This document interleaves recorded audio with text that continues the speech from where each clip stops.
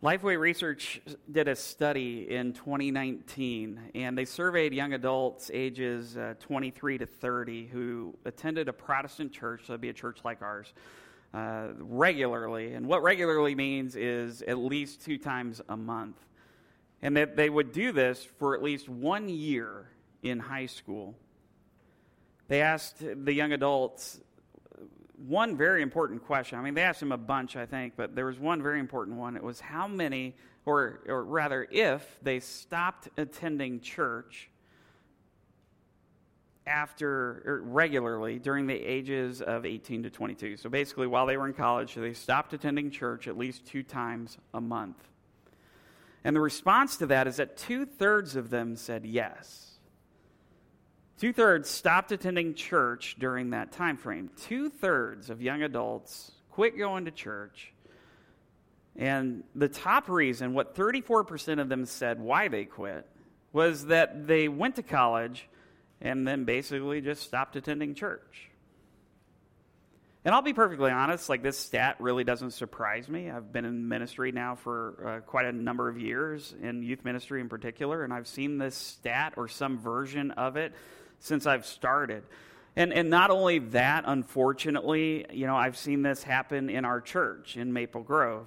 Maybe it's not 2/3, but there is a non-zero number where a student who graduated and attended Maple Grove stopped attending any church after they left and went to college.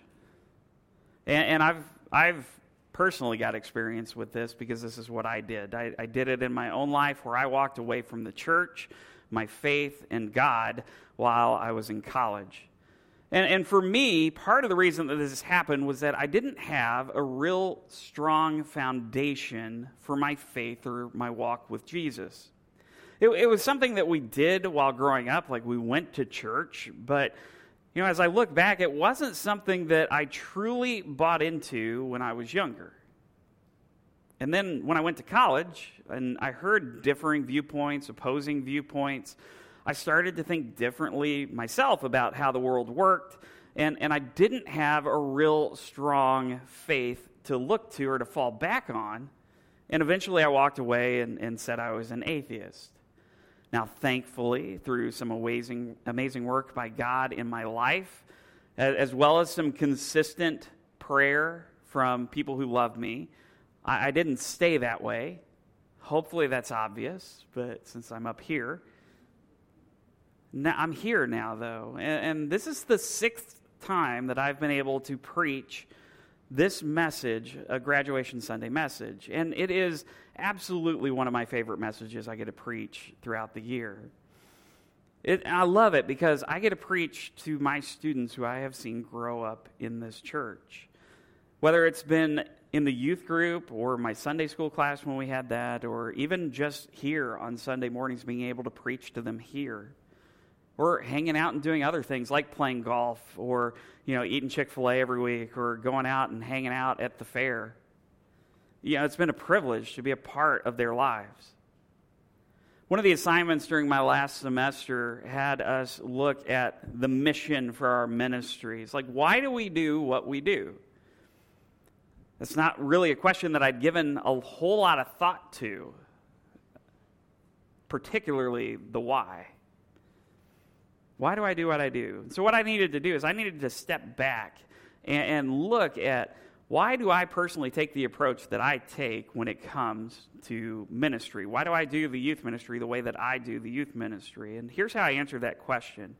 My desire is for these kids to have a solid foundation in their faith in Christ so that they will be able to enter into whatever the next chapter is in their lives, with whether it be in college or the workplace, with that strong foundation. I didn't have that when I was growing up, and that saw me leave my faith behind for years.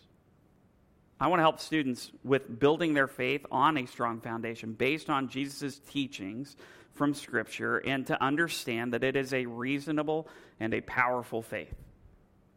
Most importantly, I want them to own their faith, to not rely on their parents' or their youth pastor's faith. They need to own it because that's going to be what helps them in the future. My hope is that I can be someone who God will use in this short window of their lives to help them grow their faith as well as to train others, whether it be my volunteers or the parents who are able to do the same. My goal is to train these kids to have a solid foundation for their faith as they move on to the next phase of their lives. But it's not something that I can do, or even my student ministry volunteers. We can't do this on our own. We have these kids, if they just come to Sunday morning church, we have them for an hour here. An hour where they come worship God and His church, or with His church, and hear the proclamation of the Word through our singing and preaching. But it's just an hour a week. Or if they come to youth group, which we have a few that do that, just come to youth group. We pretty much do the same thing where we worship God through singing and a biblical lesson, but we add some games and small group conversations as well. And that's only an hour and a half a week. And if they come to both, that's 2.5 hours a week. Who said pastors couldn't do math? It was me, 5 minutes ago to Cole. But even still, 2.5 hours a week out of 168 in a week. That's not a lot of time. And so we can't really do the heavy lifting on this. We can help, we can lead, we can teach, but it's a limited amount of time that we have. And that's when it comes down to the parents. We all have access, or we have access to this 2.5 hours, and then you've got the rest. So what I would say to you is a lot of times, what you make a priority is what they will see, and a lot of times will be a priority for your kids. If you place your relationship with God above everything else, they're going to see that. If you are continually in prayer, that will make a difference. They will see that. It may not always seem like it. It may take time. It may take a lot of effort. And sometimes things aren't going to go the best, and they may walk away, but I would also encourage you never to stop. Never stop praying for your kids like you could. Never stop modeling your faith. Make it a priority. Make God number one in your life. And maybe what will happen is they fall away for a few years, but maybe they'll be like me, and they'll see what God is doing in your life. They'll see how God is changing you for the better. I mean, that's what happened with me. I saw what God had done in my family, and it drew me back. The importance you place on being with Him and worshiping with His church, they're going to see all of this.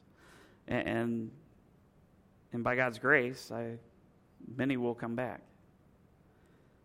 That's why I do what I do. So the students that come through our student ministry will know that this is a reasonable, credible, powerful faith, that it makes sense. But my biggest hope is that they have a solid foundation that as they leave here. It's not going to be perfect because we're not perfect, but it will be a foundation they can build their faith on, that they can own that faith. And so to the graduates today and all of you who are here listening in, what I want to do now is I want to talk to you about something that the Apostle Paul spoke with the church in Rome about. And so if you have your Bibles or you have a Bible app on your phone, you want to turn it to the New Testament book of Romans, chapter 12, because that's where we're going to be. And we're going to look at the first 2 verses of Romans chapter 12. And in these first 2 verses, Paul urges his readers to do something incredibly important. And I'm going to urge you to do the same today. And so let's read these 2 verses. Romans 12, verses 1 through 2. Therefore, I urge you, brothers, in view of God's mercy, to offer your bodies as living sacrifices, holy and pleasing to God. This is your spiritual act of worship. Do not conform any longer to the pattern of this world, but be transformed by the renewing of your mind. Then you will be able to test and approve what God's will is, His good, pleasing, and perfect will. So let's start by looking at just the first verse. And I want to give you also a little background information to this entire book. Paul's writing a letter to the church in Rome, which would have been made up of both Jewish and Gentile or non-Jewish believers. We've got a pretty good idea that this is how he was, or who he was writing to, based on how he was writing. Now, there are various opinions as to why Paul wrote this letter to the church, but one of the more prominent is that he had finished up his missionary journeys in the east, and he's looking to go west. He wants to go out to Spain. And his idea is that he would go and visit the church in Rome and kind of refuel, teach, but also get some support, whether it be through money or prayer from the church in Rome. And this letter is chock full of theology and application for the believer. In our passage today, it kind of marks the turning point from the theological arguments that Paul has been making up to this point to the practical application. He begins with the word therefore, and usually when this word is appearing in Scripture, we want to look back to what was written in the previous section to see the flow of the argument. However, in this particular instance, Paul doesn't simply refer back to the previous statement. He's really referring back to everything that he's been teaching so far in this letter in the previous 11 chapters. And so here's what he says. Therefore, I urge you, brothers, in view of God's mercy. Now let's stop there. What is God's mercy? Well, simply put, it's the gospel. It's the good news. It's that even though we are sinners and our fate as sinners is death, separated from God because we can't be in the presence of a holy God as sinners, we have been saved by the grace of God through his Son Jesus and his sacrifice on the cross. This was a plan put in place before even time began. It's God willingly coming to earth as a human to live a perfect life, to show us that he is the way to the Father. Then to die on a cross as the perfect sacrifice to cover and atone for our sins. And then even defeating death, being resurrected on the third day. And then one day he will return to set things right, to set things the way that God intends them to be. That is God's mercy. And so in light of God's mercy, in light of all that he has done for us through his Son, in light of the gospel, Paul says to offer your bodies as living sacrifices, holy and pleasing to God. Offer your bodies as living sacrifices. This language would be familiar to the readers in the first century, as they probably would have some understanding, especially the Jewish readers, of what the sacrificial system would be and sacrifices. And so think about this if we had to still do it today. In order to atone for your sins, you would take an animal, like a lamb, and you would take it to the temple, and you would give it to the priests, and then they would kill the lamb. And they would do like a sacrificial ritual. And then they would take the blood of the lamb and do some ritual things with that, and then burn the rest of the animal on the altar. Now, can you imagine doing anything like that? It's hard for us to think about, I think. Unless you work in a slaughterhouse, then maybe it's easy. I don't know. But I grew up in a city, so we didn't have animals. And I'm not taking my dog for sacrifice. That's terrible. Why would anybody bring that up? Anyway, so Paul's using this to invoke an image in your mind, right? And he wants his readers to view themselves as a sacrifice. But not a dead sacrifice, a living sacrifice. As Paul's talking about offering, he's saying offer your bodies. And he's not just wanting you to offer just your bodies. He doesn't want you to stop there. He wants you to offer everything, to give up everything to God, to offer God their lives. These living sacrifices, they are viewed as holy and pleasing to God. And it reminds me of what is said often in the Old Testament when they would burn the sacrifices. It speaks to that as being, as it says in Numbers 29 and other places, it says it's an aroma pleasing to the Lord. The offering of yourself is a living sacrifice. It's holy. It's pleasing to God. This is your spiritual act of worship. The word spiritual can also be translated, it might be a little bit better translated as reasonable.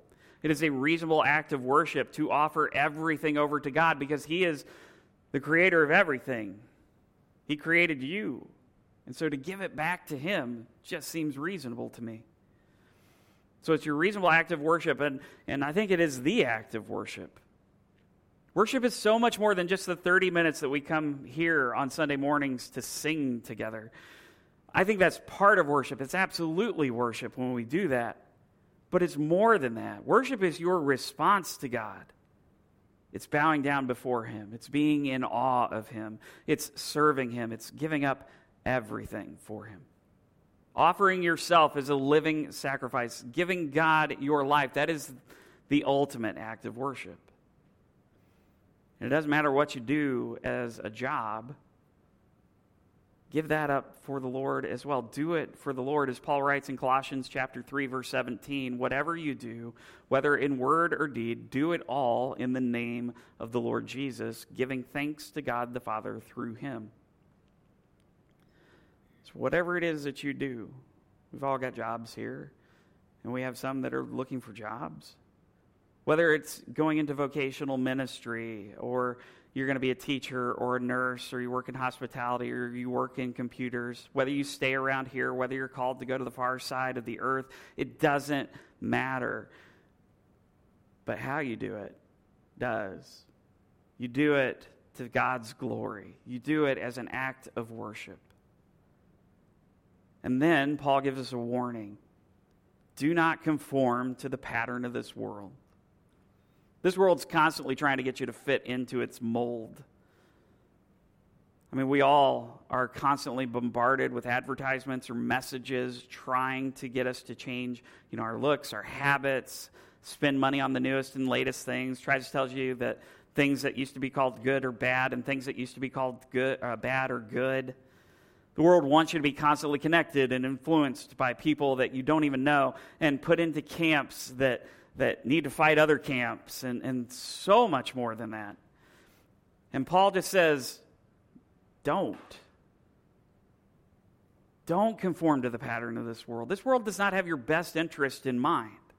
Paul doesn't want you to conform to this world because you need to stand out from it. If you conform to it, nobody's going to notice if you're for God, because you look just like everybody else. You want to stand out from the world. You don't belong to this world anymore. If you follow Jesus, you belong to Him. He paid for you with a price. Paul writes in Colossians chapter 3, verses 2 through 3, set your minds on things above, not on earthly things, for you died, and your life is now hidden with Christ in God. See, you're dead as followers of Jesus. You're dead to this world.